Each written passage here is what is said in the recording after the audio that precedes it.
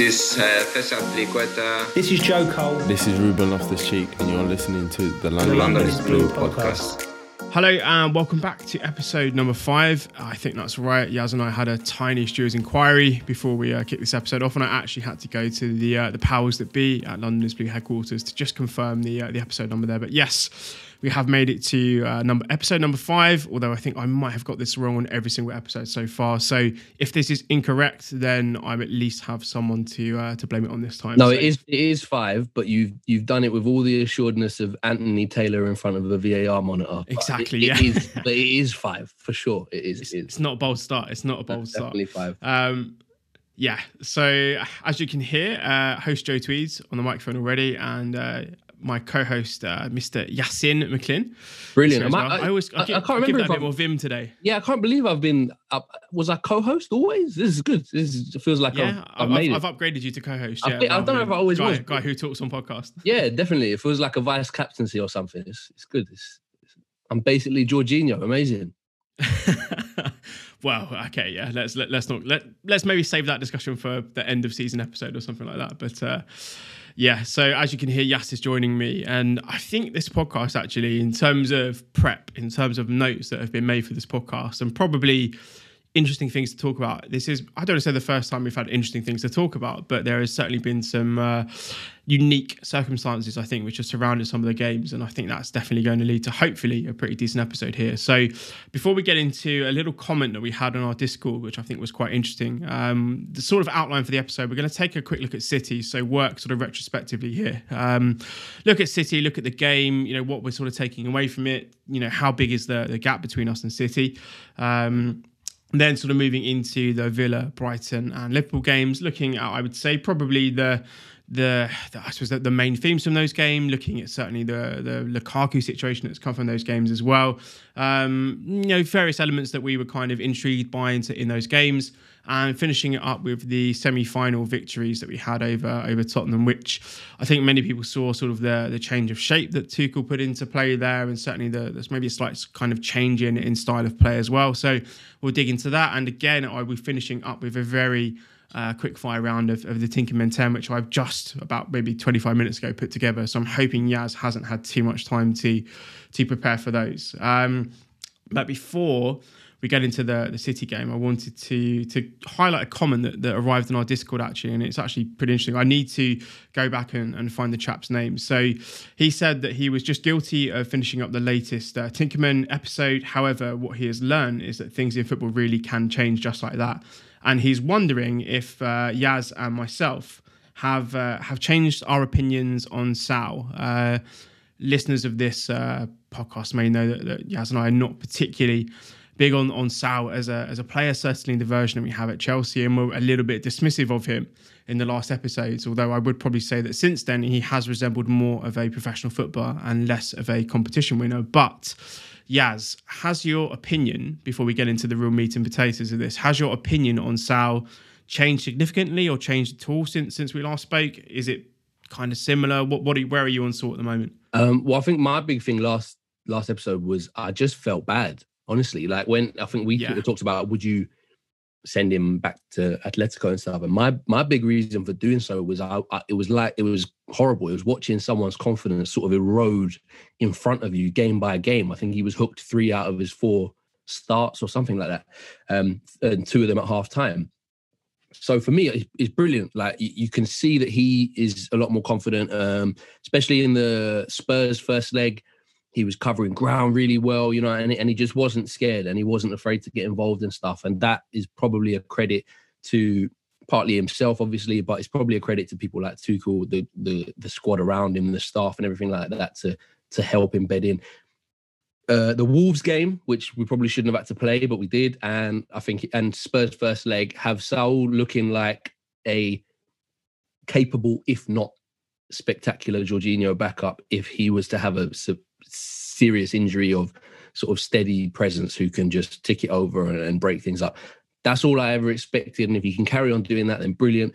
I think even that comment, the guy on the Discord was like, look, he doesn't want to keep him either. Do you know what I mean? So I don't think it was anything amazing. But yeah, I'm buzzing just to see him be okay in a weird way. Like, it sounds ridiculous talking about these multi-million footballers, but it's never nice to see someone struggle like that.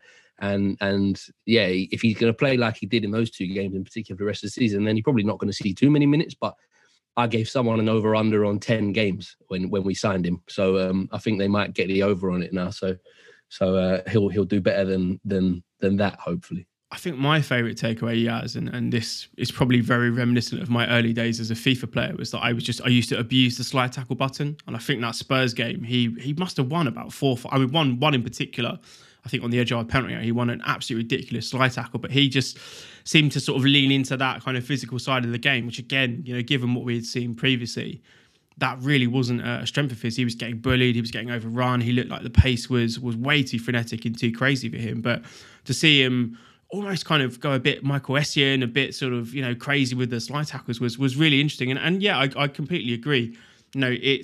It's one thing to have a guy come over on loan who you are paying, from what I understand, a very significant loan fee for, and paying a very chunky portion of what are not insignificant wages. So there are expectations that you are going to get a player that can, I think as Jazz put it there, be a competent number 2 to Jorginho, which is not a position I currently feel that we have in the squad. So from that perspective, you could probably see, if that was the aim, that is kind of obviously the intention there in terms of him backing him up. What we had seen previously was a player that completely devoid of confidence, who looked a complete and utter stylistic nightmare when it comes to Premier League football. So yes, the Spurs game, I think he played quite well in a was it the Chesterfield game or somebody we played non-league team? He looked pretty decent, which is, I kind of would expect that from him. So yeah, I think opinion has kind of gone from player who I would quite happily have sent home in January to somebody who, I'm quite happy for him to remain with the squad come the end of the season. I think there is some utility in him. He has legs, he has the ability to win a tackle, it looks like now. And I think while we will never maybe see the Saul who was one of Atletico Madrid's best players in probably one of the best periods of their history, certainly in recent times, it's nice to have a player who, to Yaz's point about him looking, almost feeling quite sad for him that he looked to be such a shadow and a shell of the former player. So it is nice to see that confidence come back. And I think Tuchel's smart as well. I think he knows what games to play him in. He knows what games to play him in. Like, he was getting a lot of EFL Cup run.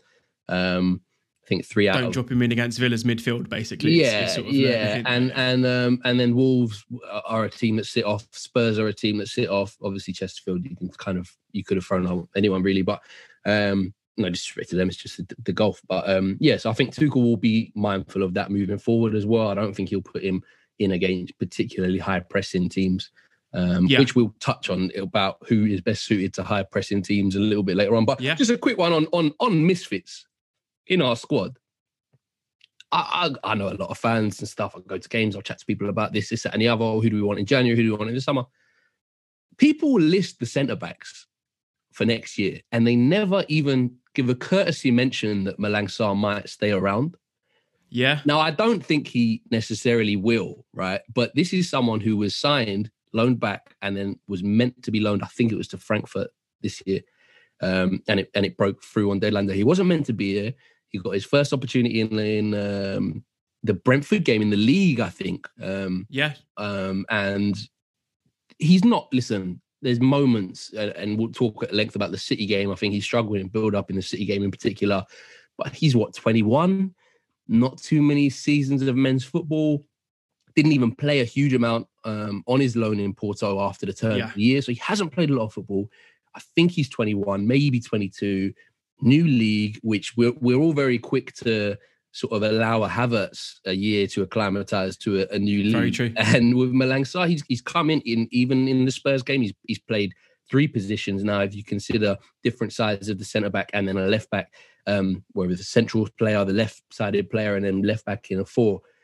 I think he's done really, really well. And I think he's someone that doesn't get mentioned at all, obviously because he's not Levi Colwell, he's not homegrown, he's not this standout talent. But speaking of misfits, you did mention the Saul question to me before we recorded, and all it did really is make me think that maybe Malang Sarr needs his own little moment at that as well. Yeah, he's another one. I think you're looking at, I don't think he was poor when he debuted for us, but I remember pre-season, I can't remember the first start you were alluding to there, Yaz, but he's improved quite significantly since those early minutes. And as a solid, if yet unspectacular player, and again, we can talk about build-up, particularly, when you're playing somebody of City's calibre, then it's more noticeable. But I think in general, particularly the Spurs games, I actually enjoyed watching his performance. I like the fact that he clearly was winding up Lo Celso for the entire game.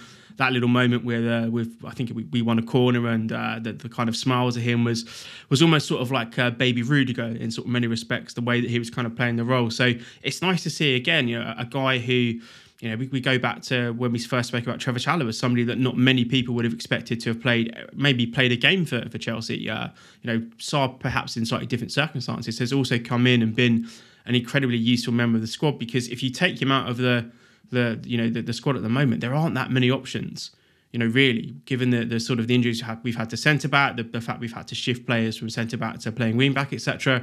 Without him at the moment, we don't really have that many options to play this. So again, I think for a free signing, a guy who wasn't meant to be here, his contribution has been pretty decent. And yeah, while to your point in terms of expecting him to be a spectacular future player for Chelsea, maybe that's not the case. But in terms of showing usefulness and actually contributing this season, it's pretty impressive stuff. So yeah, I think he definitely deserves his own little moment of praise before we dig into the bones of the Manchester City game here. And you've got to love a defender who wears his socks that low. How are you doing? Low sock gang, yeah. As a centre back, that's outstanding. Outstanding belief in being able to back that sort of a look up. Exactly.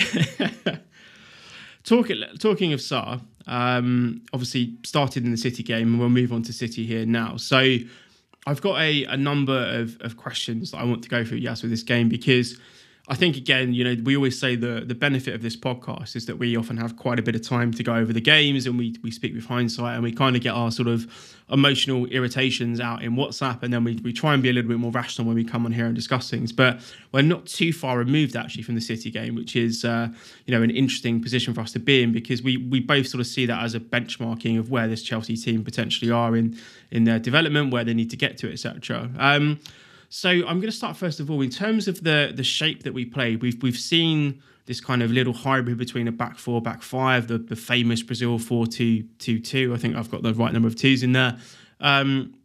Did he pick the right shape, do you think, for this game, or do you think he might have been better off using that kind of hybrid back four, back five system we've seen a bit in the past few weeks? Yeah, man. The first time, this is, like you said, it's the benefit of this podcast is that we look back on a wider period of time, objectively, look for themes, etc., etc.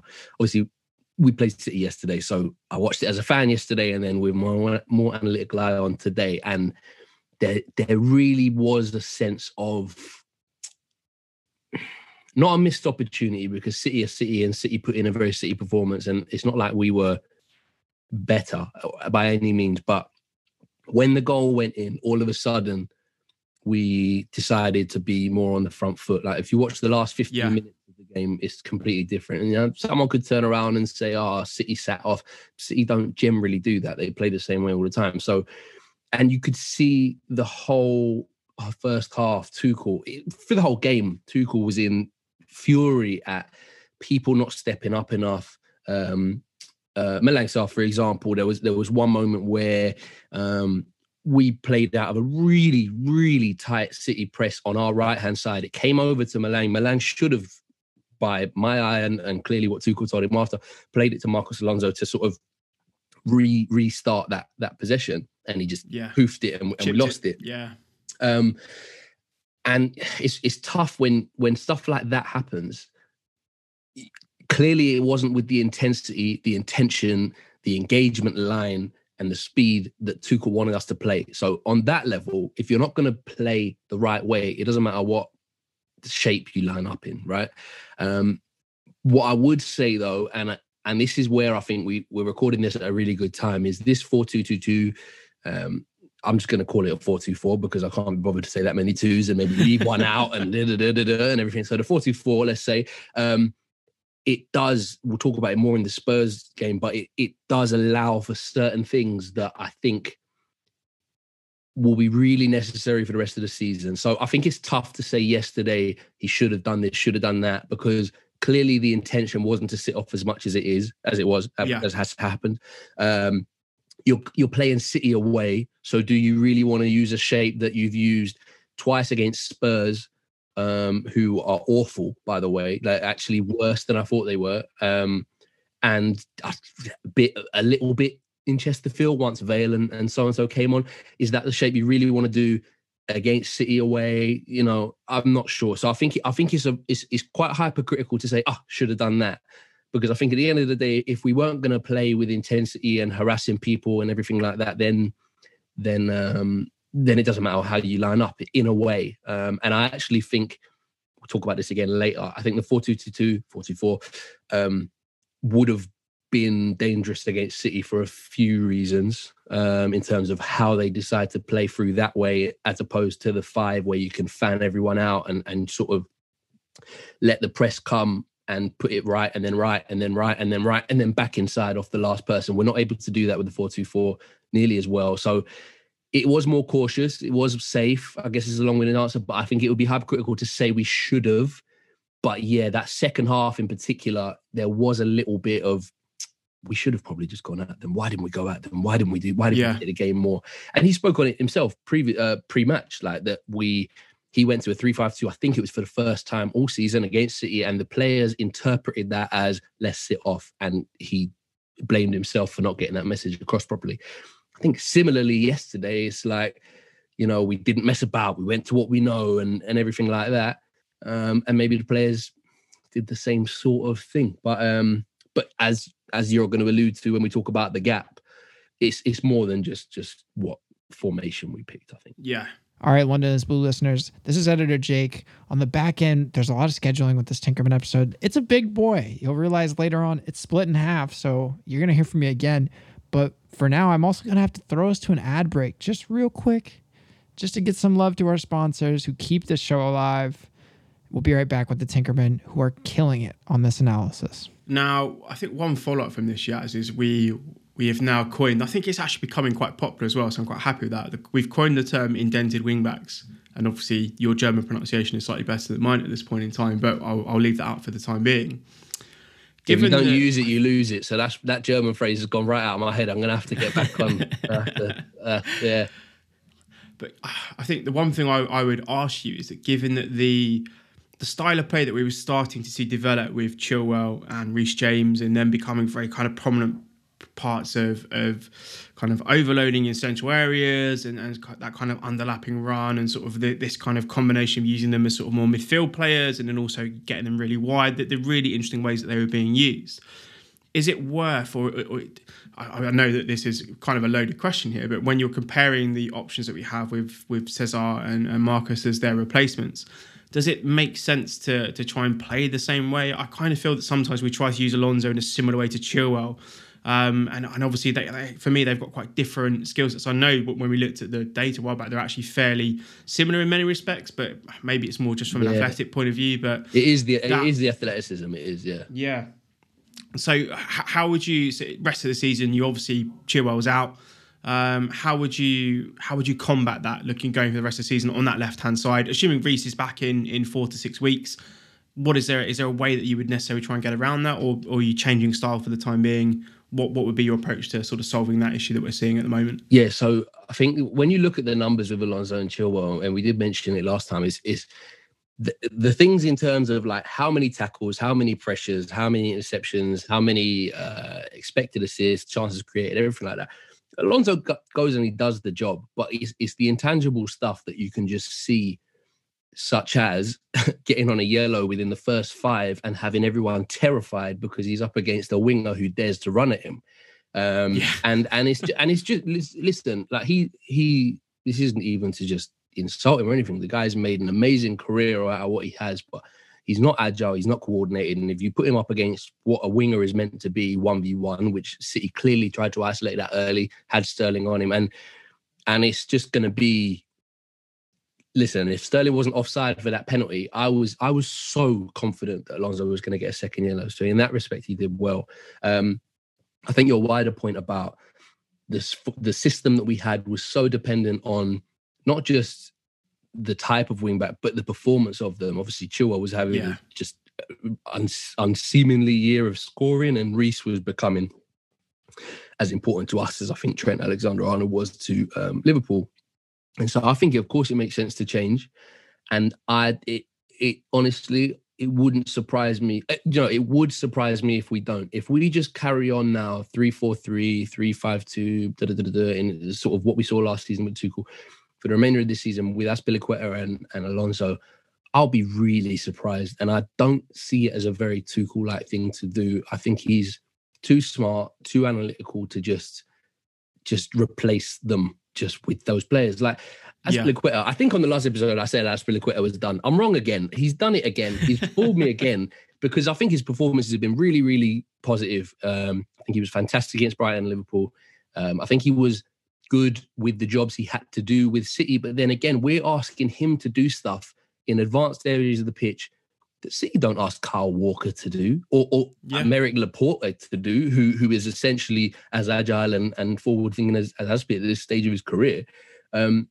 So I think we're on a hide into nothing, and I think it's unfair almost to the players to put them in these positions and expect these things out of them that they're just not capable of doing. So I really do think that this little pivot to a 4-2-4, which we'll talk in detail later on how that exactly works, I do think that is with a mind of, look, we're not going to have these wing backs back. You don't want to rush Reece James back either for the majority of the rest of the season.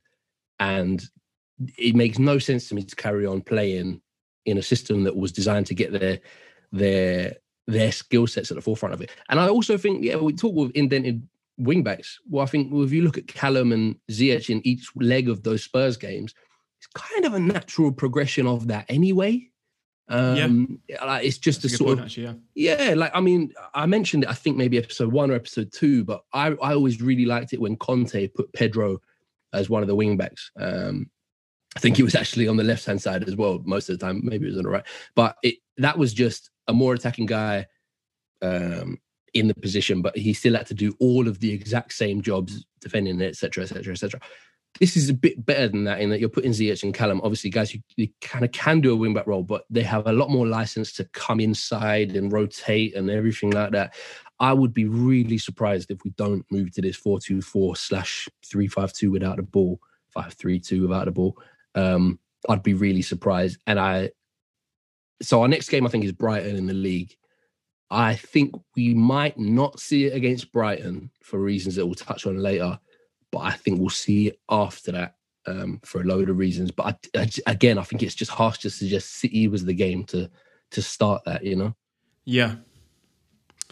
I think one of there was a number of interesting personnel decisions that Tuchel made, and there's a couple that I want to touch on here. And the first one, and let's just say, I wouldn't say it's a trend at this point, but it does seem to be something that Tuchel does, whereby Liverpool and City and maybe teams who he has, I don't want to say greater respect for in terms of their midfield play, but a team like Brentford, I think, have got a very underrated midfield.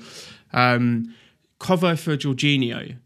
That decision, I think, today in a game that maybe could have used more of a controlling aspect, as in sort of the Jorginho skill set in midfield versus sort of we'll touch on it a little bit later, but the kind of approach versus Liverpool.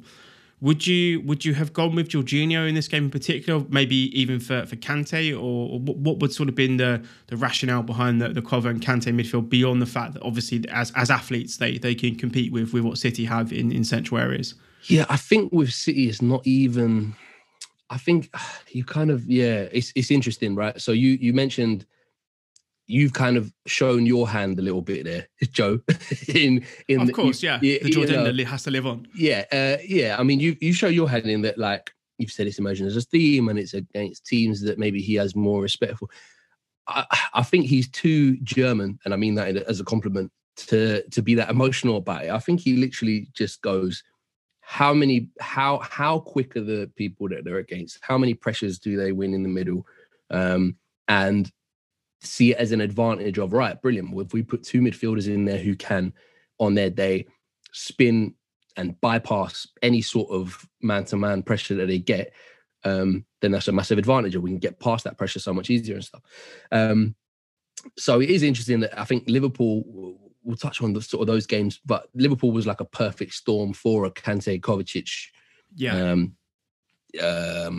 midfield. But then there was kind of the flip side of that, where everyone started getting a bit squeaky bum time with 60 minutes gone, where you realise, hold on, we're we're going end to end against Mo Salah, and that turned it in a basketball game. Yeah, you know what I mean. And it's just like you messaged me on the day as well, and I think this is maybe something we can talk about with the gap. Is you said, "Oh, that was so much more enjoyable," and then boring headmaster Tuchel. You didn't say this, but this is me ad-libbing. Brought on Jorginho to settle things down, and then the game had lost some spectacle, and then he put Callum back on to kind of stretch it again because I think he saw that it was there for the taking. But it's that constant balancing act again of, look, we don't like as fans the City positional play, ad nauseum style of meticulous control. It is so boring. I asked my mates today. I said, "Do any of you lot actually watch City for 90 minutes?" Because if you do, you love football too much, because they are not enjoyable in any way. Pels does. Shout out to Pels, but Pels 100% watches City. I don't believe him. I don't believe him. The guy watches too much Crystal Palace with Elise and everyone having fun, and Colin Lampard to enjoy City. But yeah, like I think then you saw the other side of it. Is like, hold on a minute. If we use, you said basketball, if we use another sort of sporting reference or MMA analogy, everyone likes to see the strikers, you know, it's Gaethje, it's Conor McGregor. They're the people who, you know, Dan Hardy back in the day, Max Holloway. They're the people who people want to watch, pay to watch. But there's a reason Khabib Nurmagomedov never lost, because he would get you on the ground and you weren't getting up like that. So it's that constant balance of, we want to be exciting and fun and everything like that. But then there is the control element. And I think with City, again, I think it's so tough. I think with the way the game was going, I think it would have been interesting to bring Jorginho on, because Kova in particular, I think, well, Kante, like you mentioned, and I'm going to ask you for them, in a minute. Kova, I think, just struggled. Kovacic with me, I really like Kovacic. I love to pay to watch him. You go see him at Stamford Bridge, and the tech is a joke. He does things that make you fall in love with football.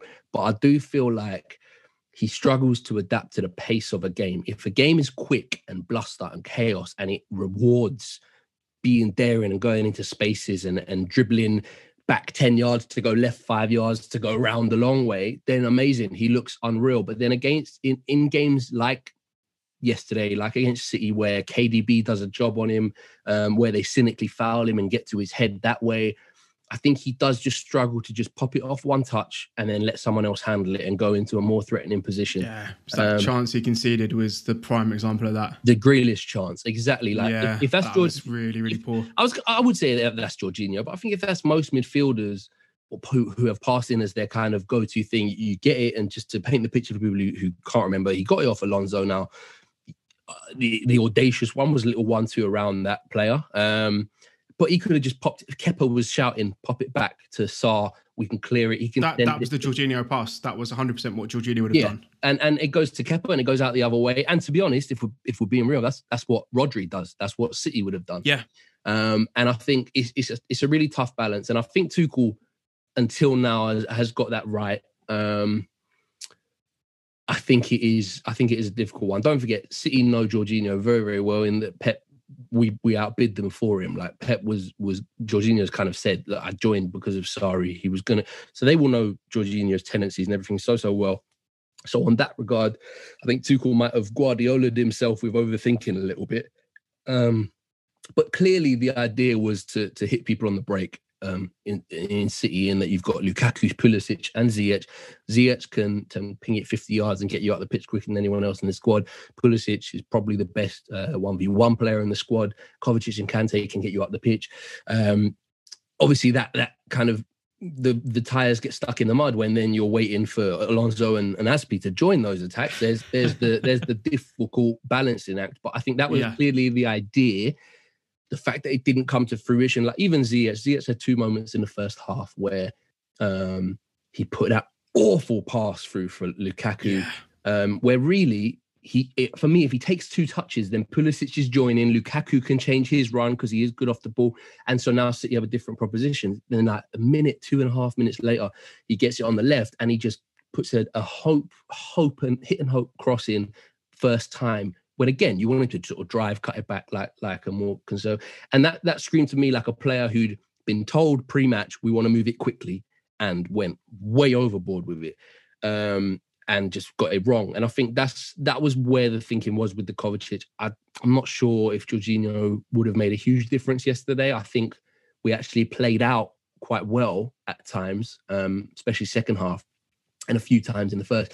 And I think it was just the quality in the forward line and the bravery of the players really that was the big difference. But I think the Kante thing was really interesting because Kante was great with Liverpool, came on and saved the game against Brighton. We went to a midfield three there, and he really solidified things in there. But he was a passenger against City, and it's been quite a while since we've seen a game kind of happen around Kante, and I just was. So I guess it's flipping it back. I'm not sure on the Jorginho thing. I think I get where the rationale was yesterday, going with the two runners and stuff like that, because City will press aggressively. But where are you seeing Kante's career at the moment? Obviously, he's in and out of the team with injuries. Is he the same player? Is he as good a player, just less frequently? Do you see him being here for the next 2-3 years or longer or shorter? Where are you with Kante? Again, he's a little bit like Aspi. When you make bold statements about him, he has a habit of coming back and biting you like 2 games later. But if I was to say at this point, I think maybe Kante peaked in that Champions League run last year. And I think I've not seen in that level of football a Chelsea player, and I'm even going back here to some of the greats from the 2000s and the 2010 period. I don't think I've seen somebody put in that many insanely high level, like 9 out of 10, 10 out of 10 performances in a row at that stage of a competition. And looking at the player then, who was just a complete and utter force of nature, versus what we've seen this season, lots of injuries, lots of in and out of the team. I think he lacks rhythm. There was a moment yesterday which actually was, I think, the first time I really pondered this question about what you do with Kante in detail, where the ball broke in midfield and it was him versus Rodri, and Rodri isn't particularly quick. Yes, he's taller, has a longer stride, etc., but he's not sharp. And Rodri actually beat Kante to the ball, but also managed to hook a little pass out to, I think it was the left back at the time, for example. And it's the first time in those really short distances where Kante is electric. He always wins the ball. He always gets a foot in or gets a toe on the ball.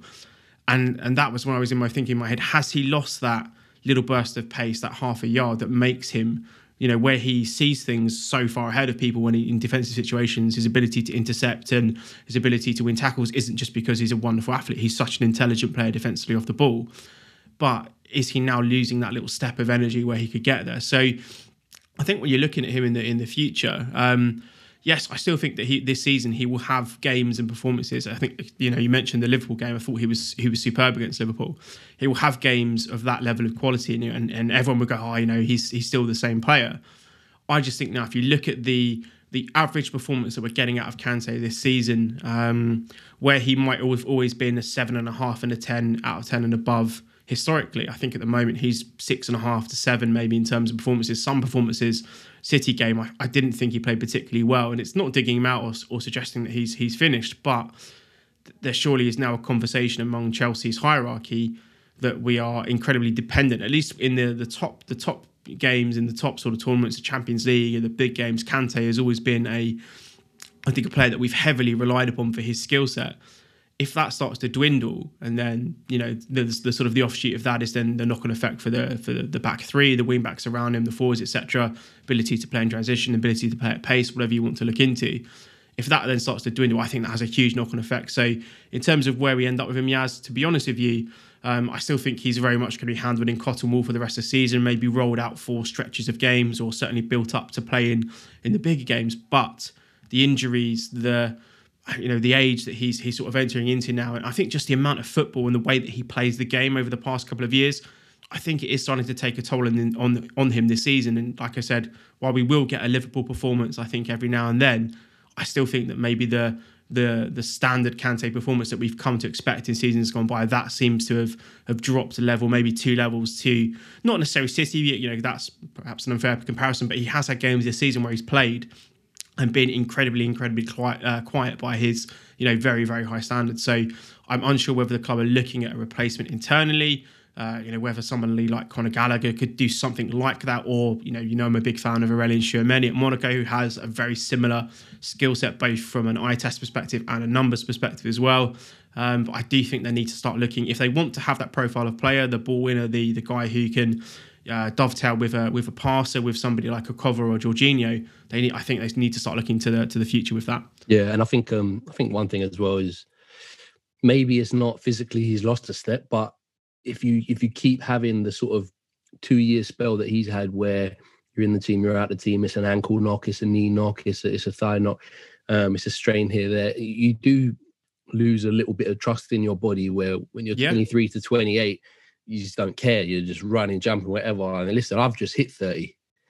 So listen, as I speak right now, there's still a little twinge in my left lower back from the home reno. So you just got to be really mindful of stuff. And I think maybe with someone like him, it isn't to reduce him to a physical player. He's far, far more than that. But so much of his game has been about getting here, there, everywhere, quicker than everybody else, and timing things to perfection, and maybe putting his body on the line when he's going to ground to win things, knocking knees, everything like that. I think there may be a little bit of that is just, if we rely on him less, he can trust his body more, and he won't feel indebted to us to miss time and stuff like that. So, and I think Gallagher's a really interesting one because he's making headlines for his goal score, and everyone assumes that he's maybe one of the front three of a 3-4-3 or this sort of penalty box player. I do see him a lot more as a Kante replacement than a Mount rival. But maybe that's something to talk about on a recruitment episode in future and stuff. I think finishing up the City game here, Yaz, I want to just maybe give you a little bit of time to riff on, let's say, the front three that started the game. Romelu Lukaku's performance, which I think, looking back and with hindsight and less rage of the fact that we weren't playing particularly, well, we weren't playing poorly, but, you know, in sort of the heat of the moment, you think you're playing terribly.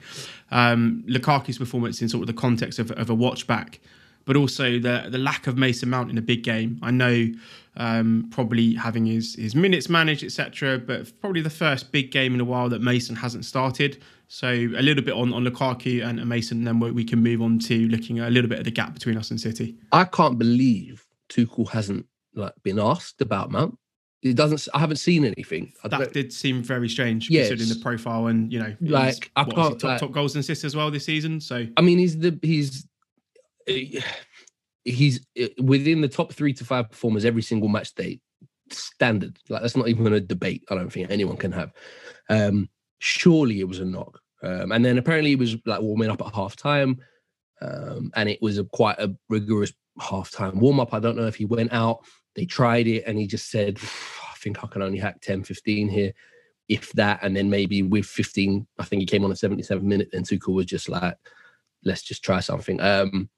Put one really good ball in from memory. Yeah, like, this is the thing. It was a game that needed, I think every Chelsea game needs him. I think we're already down Chilwell, we're down Reece James. I don't think Chelsea can afford to then be down a Mason Mount as well. If you asked Liverpool to play without a Trent, a Mane, or, you know what I mean? You miss too many players. Obviously, things change, unless you're City and you're financially doping. Anyway, so, but I think with Mount, and the three who started that game, again, like I say, I've got the rationale, but I think it kind of speaks to a wider gulf between us and City. Now, depending on who you speak to, I mean, you and me, I think, have slightly disagree on this. So, I mean, this is less on the game itself, but the game itself, I think was closer than it may be realised. I know the stats weren't kind in terms of the amount of shots that we had, and obviously you're going to give up territory to City away without huge outlets on the wings. Like, I get that, but I think a lot of the game was quite cagey. I think they're very good at stopping counters, partly cynically with Nick in cover, because he's someone who's going to blow into the next half. But also they are very good at it. Like, listen, as a team, they get back rapidly. Like, there's clearly more buy-in there than there is at Chelsea, and that isn't to suggest players aren't behind Tuchel and everything like that. I don't think people know what buy-in is until you see it 100% unerring, wholehearted buy-in. And I think City and Liverpool in their sort of Champions League winning years have that, where they are just going to run themselves into the ground to get back, to be in their spots, to do the system justice. And I think with Chelsea, Tuchel's been there 12 months. There's a new player here and there. Some players have been there since they were 8. He's only been there 12 months. We know what Chelsea's like. Do you really have to listen to the manager, etc., etc., etc.? But for me, I think we just would build up past some really, really high pressure and do well. And there was one down near the right back position, one down near the left back position, one out of midfield. And it would get to the final third order decision makers or Rom or Lukaku. And that was, for me, where you saw the biggest gap. And this isn't to say that Rom needs to bury every chance. Like I think his XG for the season, I think is 4 and he's got 5 goals. Great, fine, yeah. But then there is that sort of outside the data element of you spend £100 million on a striker, they kind of need to be the guy to make the deciding push in a big game. I don't think that chance with the good save from Edison was as easy as everybody has sort of seemed to say, one-on-one and you can't bag it. Personally, I think that was a good save. Maybe, you could do a little bit better, but I think that was a good save. It's definitely not one of the chances that Lukaku's missed, which I'm annoyed about, which some have been this year. So, for example, against Spurs, he had 1 in each leg, which were 3 headers that were just wide, and then it was a sort of postury clap and wave to who crosses him. It's like, no, you need to score those. Like that's why you're here. I think my big thing about the gap and the difference is those players around Rom, with Rom, and it's just huge. And I think this is where you can't separate people like Ziyech, Havertz, Hudson-Odoi, Pulisic, Werner in their performance this season at all. If I ask people to rank them, I get a different ranking every single time. There is no hierarchy whatsoever. I think Pulisic was really absent. Ziyech had two moments to affect the game positively, arguably 3 if he does better with the shot after Lukaku's shot, failed in all 3 of those moments. Hudson-Odoi came on and looked bright, but Hudson-Odoi against Brighton was abysmal. So you can't just say, he should have played. Well, no, because when he last did, he was awful.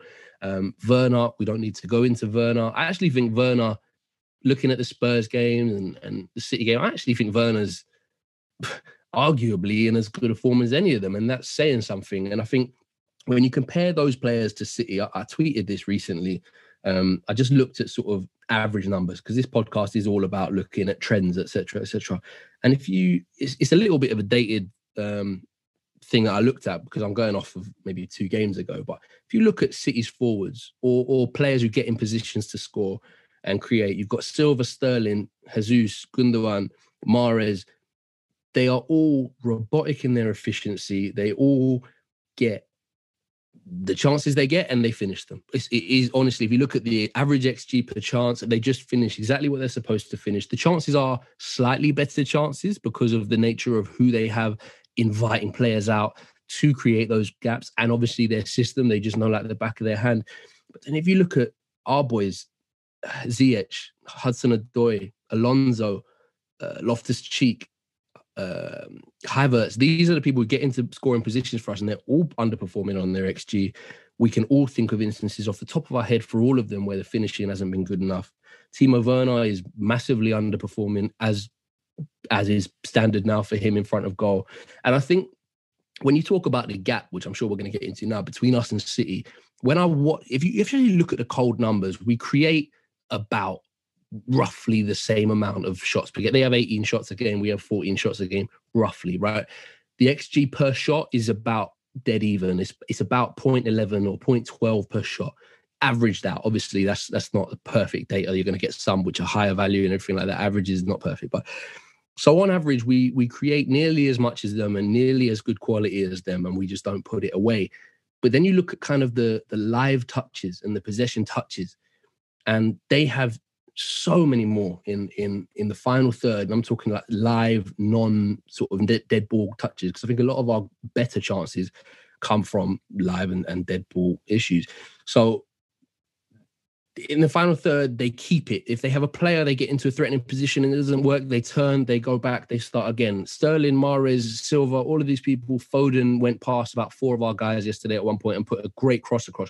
We don't have players with the quality to do that. And you can say, Christian Pulisic scored this goal, or Hakim Ziyech against Ajax was fantastic, or Kai Havertz in Germany was great. In Chelsea shirts, they've all flattered to deceive. They've all been given equal chances. I think Tuchel is in this rock and hard place where we mentioned it on the last episode, and nothing has really changed in these games to change my mind on any of them. Yeah. He has players that need minutes, but you have to earn minutes, and none of them are earning minutes, but then they need the minutes to get the rhythm and to stay happy, but then they don't deserve the minutes because they're not performing in the minutes. And it's just this vicious cycle of average mediocrity that City don't have. And obviously there might be an exceptional case, but Liverpool don't either. Minamino's gone and got a goal today. Jota scores more or less what you give him. Mane and Salah are who they're dependent on. So for me, that's where the gap is. And I know it sounds like it's oversimplifying it, but I genuinely think if you have that threat up there that you can't let Mahrez in behind, you can't let Grealish in behind. If we had something akin to that where, oh my God, if we let these guys behind us, or if we let these guys get a sniff, then they're going to score and we're going to win. And we just don't have it. People feel like they can always get a goal against us. Brighton, late goal. Villa were on the counter relentlessly. Watkins and Ings just slicing through midfield and back three. Teams have a fear when they go to City that if they lose it, they won't see it again for 3 minutes. And if they don't see it for 3 minutes, they might concede. That isn't there. And I feel like the forward players are the easiest identifiable issue with that. Now, I know the reason what I said at the top of this was people disagree. I think you maybe feel that it's deeper in the team. So why do you think that is? Because I feel like we get out enough, we get to the final third enough, but we can't sustain the pressure there. We don't have the quality to play in tight spaces, to naturally collaborate and overlap and have Cancelo come and join, and then Foden fan out, and then Grealish come inside. And we just don't have the fear factor in those players. And I think that has a cascading effect on the whole team. But what's your thoughts on it? And the gap in general, I guess. Yeah, I mean, I think there's a couple of elements here, Yaz, and I think the point you've made about the forwards there has actually made me think about them in detail. And I think the thing that I would say is when we play, and certainly when we have the sort of, let's say, kind of heavy possession in their final third, I often feel, and I'm not sure if this is borne out by the data, but we seem to, I think, concede possession really cheaply. Timo Werner, I'm not going to. This isn't beating on players, but his touch, his ability to retain possession. Same with Christian Pulisic, dribbling down blind alleys, losing possession regularly. I think sometimes Ziyech, instead of, as you say, taking that extra touch, taking that time. Again, maybe this is under instruction, but that sort of kind of mentality where he's at Ajax, where he's the guy, where he is using the possession, all the time, sometimes rushes it, sometimes forces the issue. We can see possession. Same with Callum. He gets caught in the ball. I can't remember I think it might have been the Brighton game you showed me some clips of. Frequently losing possession when we're countering or when we're trying to play sort of slightly quicker through sort of the middle areas of the pitch as well. So when I look at City, their ability to kind of sustain pressure, particularly with their attacking players. I don't feel like Sterling is going to lose the ball too often. I don't feel that Grealish loses the ball particularly often. Foden's the same.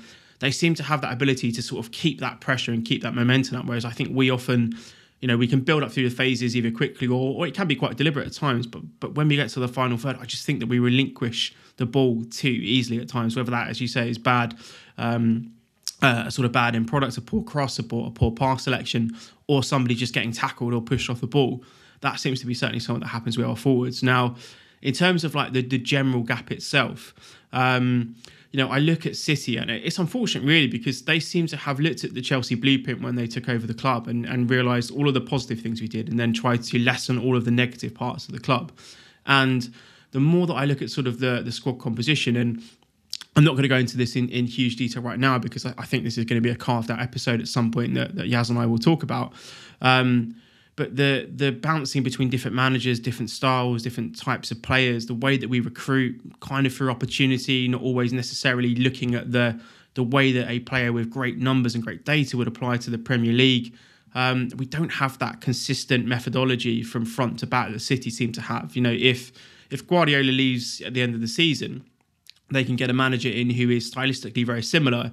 They have all the players in place. They have all the recruitment to play the same system, to play the same way. Whereas I think with us, we have this sort of very much a hodgepodge of players from different systems, different eras, different coaches. Some players being very wedded to coaches and then becoming redundant. We know when we get rid of the manager in 18 months' time. I just think it's incredibly difficult. So say someone like Tuchel, for example, I sympathise with him to come up with a coherent kind of game model or plan to play to. You would want at least 20 out of your 23 squad members to be able to play that style of football. I think at the moment, if he had the starting 11, the strongest Chelsea 11 that he would want to play every single week, I think we'd be really competitive. But the departure, both not just in terms of ability, but style and athletic qualities and really sort of profile of player, when we lose a Reece James, when we lose a Chilwell, if we were to lose Rudiger for a significant period of time, Kante or a Kovac, for example, even somebody like Mason Mount, for example, the guys that are coming in are so kind of, I think, such massive departures in terms of style from those that are making us successful. It must be incredibly difficult to continue to try and coach that particular way. So I kind of feel that we are not necessarily seeing different kind of approaches every single time we play. But I think we've said it a number of times in this podcast. It feels like we have a different starting 11 almost every single week. I think we've played the most players this season. I think we've had the most sort of different team selections as well. And that for me, certainly as an ex-player, both in two different sports, but I suppose from your coaching side as well, it's difficult to get the chemistry into the side, to get the style of play across when you are having to go from somebody like Reece James to Azpilicueta at wing back, or Malang Sarr at left centre back, as opposed to Rudiger and Rudiger's ability to accelerate into midfield. Even having Jorginho being injured this season, Kante being in and out of the side, Kovacic's kind of rise to prominence in midfield, but then not having anyone to pair him with. Barkley, Sal, Barkley. There's so many different profiles in this squad, and I think again when you're looking at the gap, if City lose a top player, all right, okay, maybe their squad quality is better in terms of depth, but they're very similar. Grealish can sort of do similar things to Foden, who could do similar things to Silva, who could do similar things to Mahrez. Whereas you look at sort of the Chelsea squad, and as you're saying, you've got. Someone like Hudson-Odoi is for me completely different to a Pulisic, who is very different to a Werner, who is incredibly different to a Havertz, who is completely different to Lukaku. And while sometimes having that variety, I think, can be a good thing within a squad, I think when you're trying to build something, you're trying to build a style of play, a way of kind of, I suppose, again, to borrow the term, to close the gap on City, who have really set the pace at the moment. You need that consistency of selection. You need, I think, a closer grouping of player skill sets to be able to, switch between players to cover for injuries, to cover for things of that nature. So without, again, going sort of too much into the detail side of it here, I just think at the moment that we are not built, given the squad that we have. I don't think that we are built to really compete on more than one front. So, if we can go far in the Champions League and, we're happy sort of sitting in third and fourth in the Premier League, then we can focus on that. I think we're great in one-off games. We seem to be a really, really electric cup side who can go and put on a performance. We can pull out a tactical masterclass. We can get up for those sorts of games. But the consistency that you would want over a Premier League season, I think, not only comes from obviously having, I think personally, better players in certain areas of the pitch, slightly different profiles, more Premier League kind of stylistic fits as well, but also just having that quality of depth as well. When you are going into, again, with all due respect to his performance, somebody like Malang Sarr starting against Manchester City away did play pretty well. I think him and Alonso, again, was slightly muddled in their communication. Sterling was on fire, and they found it quite difficult to determine what they were doing with him. But somebody of Sarr's ability shouldn't necessarily be starting a game of that magnitude for Chelsea in that sort of game as well. And again, to going back to the point, I suppose, closing up on in terms of the gap here, the amount we've spent, I think it's close to about £300 million, Yaz, on Lukaku, on Pulisic, on Werner, on Havertz, on Ziyech. That's £300 million worth of talent. And to your point earlier, all, I would say, maybe bar Lukaku, all massively underperforming their XG, all really failing to have the impact that you would expect to have there. But I think a lot of that comes down to the recruitment. Anybody who watched Bundesliga, and I'm going to use Werner as an example here, the way that he enjoyed success in Germany was not anywhere near the style of football that's played in the Premier League. Certainly when Chelsea play teams, you do not see teams defending on the halfway line. You know, a lot of his goals were almost just him out sprinting people from the halfway line. The amount of space he had. When you zoom in on his games, his touch is still poor in Germany, but there's, you know, he's not under pressure because of the style of football over there. So there are things in the scouting, there are things I think in the way that we're identifying players that are not closing the gap on City, but I think I'll try and save some of those for a later episode. But there's loads to unpack in there, but I think ultimately it's to do with the way that the squad has been composed over a number of years. Different managers want different players in different styles, and because we as a club don't really have a sort of identifying philosophy beyond winning trophies, which is absolutely fine if that's the way to go. But once that ability fades away, particularly when it looks, you know, again, the Premier League seems to be out of reach this season. Once that ability to continuously win trophies sort of starts to dissipate somewhat, then you look at the squad and you see what they can and can't deliver. I think that's where the club needs to start looking at. And I agree with what you presented earlier, that the forwards actually probably make a lot of sense in terms of investment.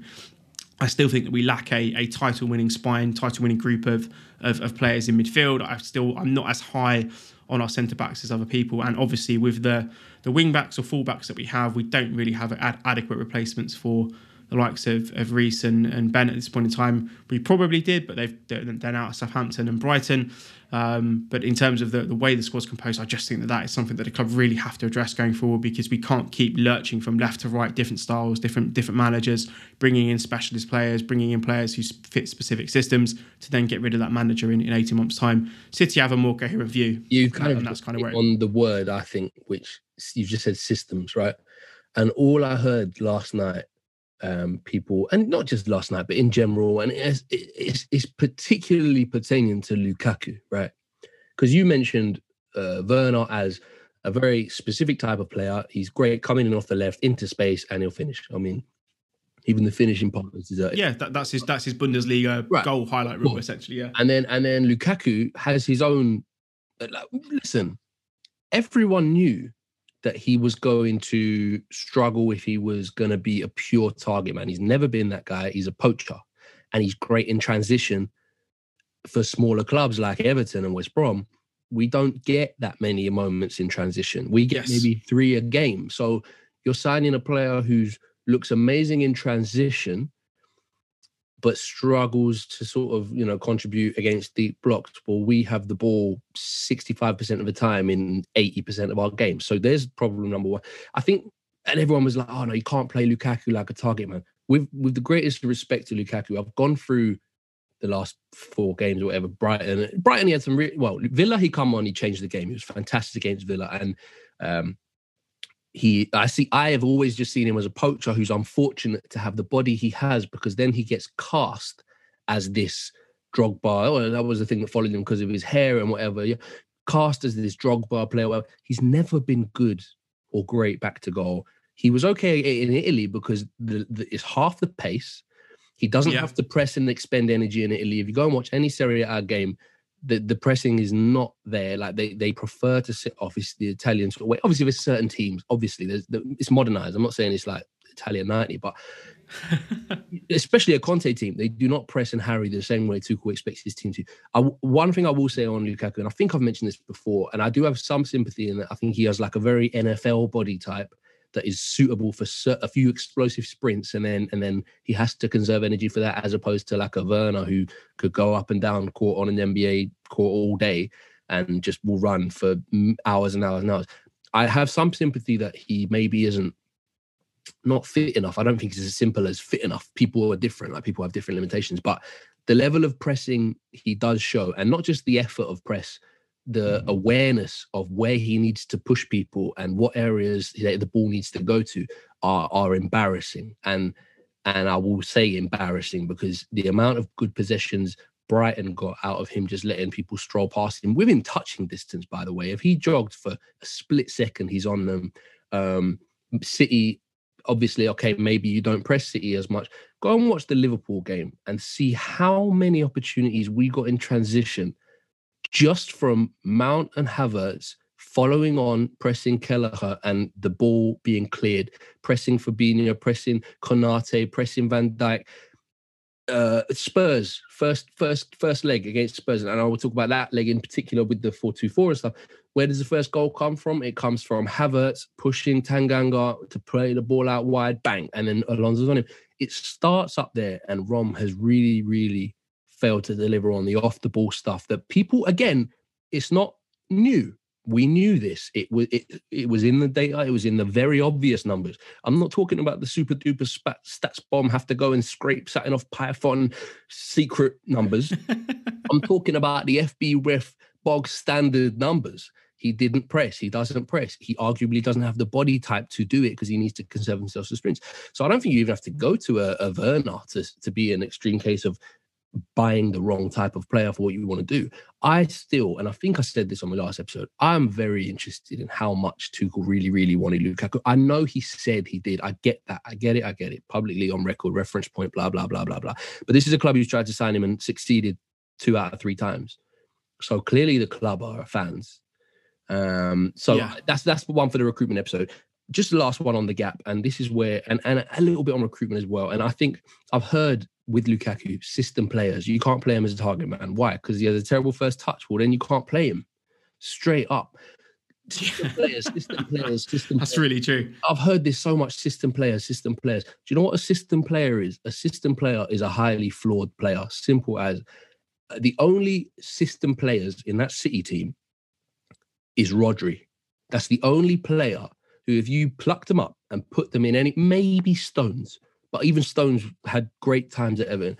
If you plucked any player from that City team into any other team in the world, they would do a job, and they would do a good job. Kyle Walker physically is outstanding. You can play him any team in the world. Cancelo, obviously, he's enabled a little bit by having so much of the ball and being a very offensive player. But he's played for some of the top clubs in the world. Okay, not as been as successful as at City. That's good coaching.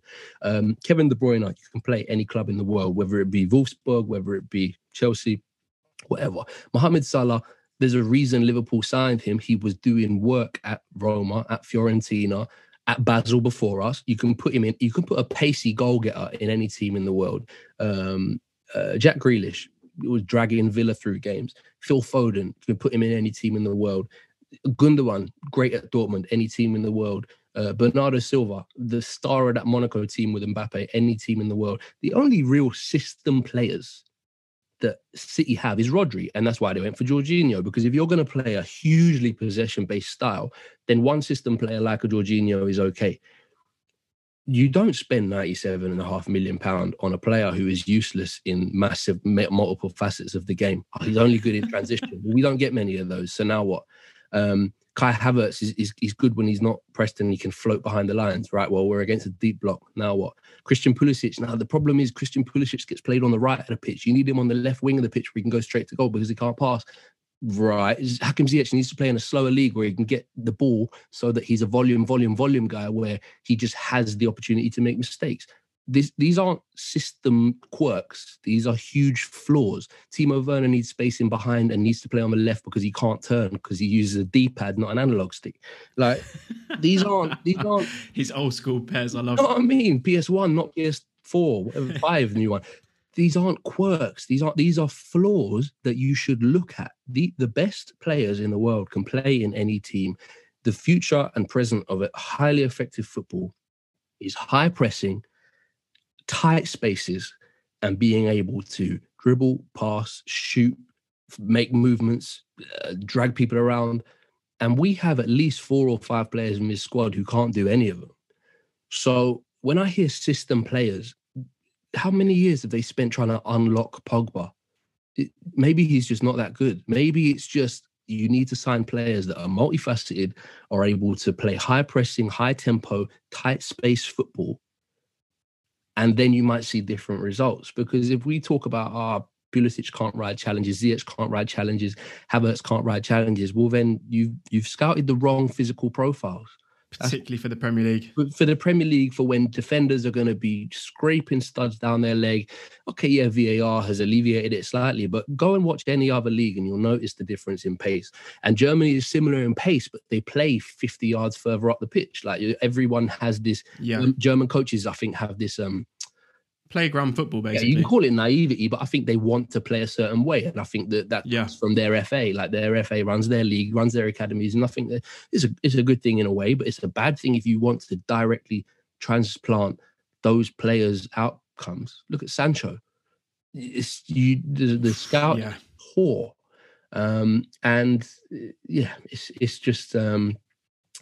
It's just maddening when I hear the whole system player thing, and then the Lukaku stuff. I'm sorry, but the level of pressing, whether it's awareness of where to press and how to press, or just effort, or maybe some sympathy, he needs to conserve that energy.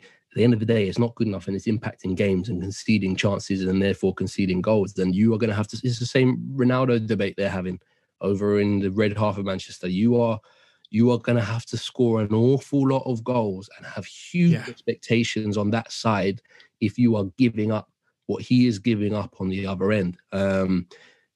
It's if you look at the Liverpool and Brighton games in particular, we were following right onto the goalkeeper, right onto the centre back, and pressing into their 18-yard box. Brighton, we didn't engage until they got 46, 42 yards up the pitch. This is Brighton. But we weren't able to do it because of the personnel that we have leading the press.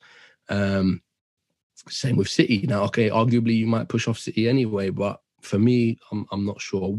The good thing is I have a sneaky suspicion the 4-2-4 might help with this sort of stuff. But on you asked about Lukaku at the top of this conversation and the forwards in general. I'm sorry, but it comes to the point where you look at the money spent and you look at the output you're getting. And how flawed they are. We getting £300 million worth of output from those 5 players? No. Firstly, you need perfect conditions for them all to succeed. Secondly, it seems like they all need contrasting or contradictory conditions to each other to concede.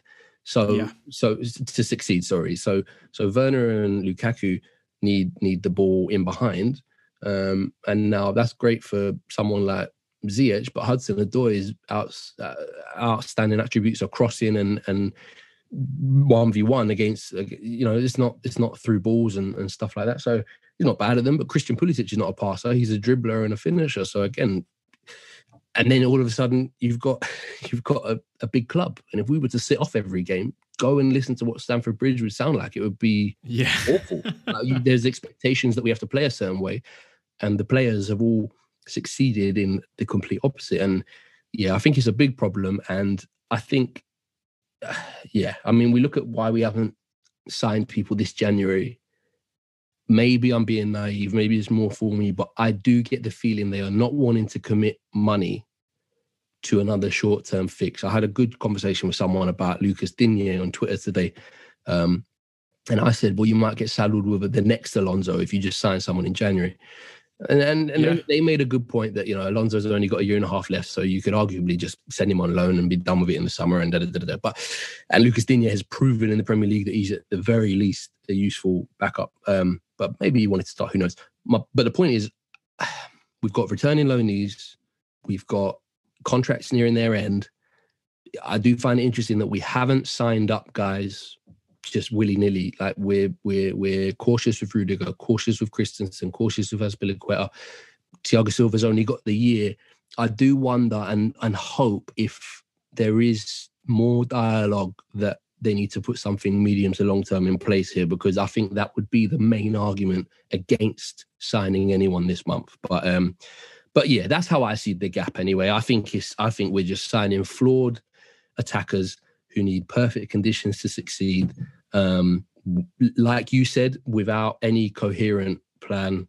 Ziyech and Havertz in the same summer, and Werner and Pulisic just because we had a ban and not accounting for the emergence of a Hudson-Odoi, etc., etc. It's just bad planning, and I would like to think that that's going to change, but we will obviously dive deep into that on a recruitment episode properly.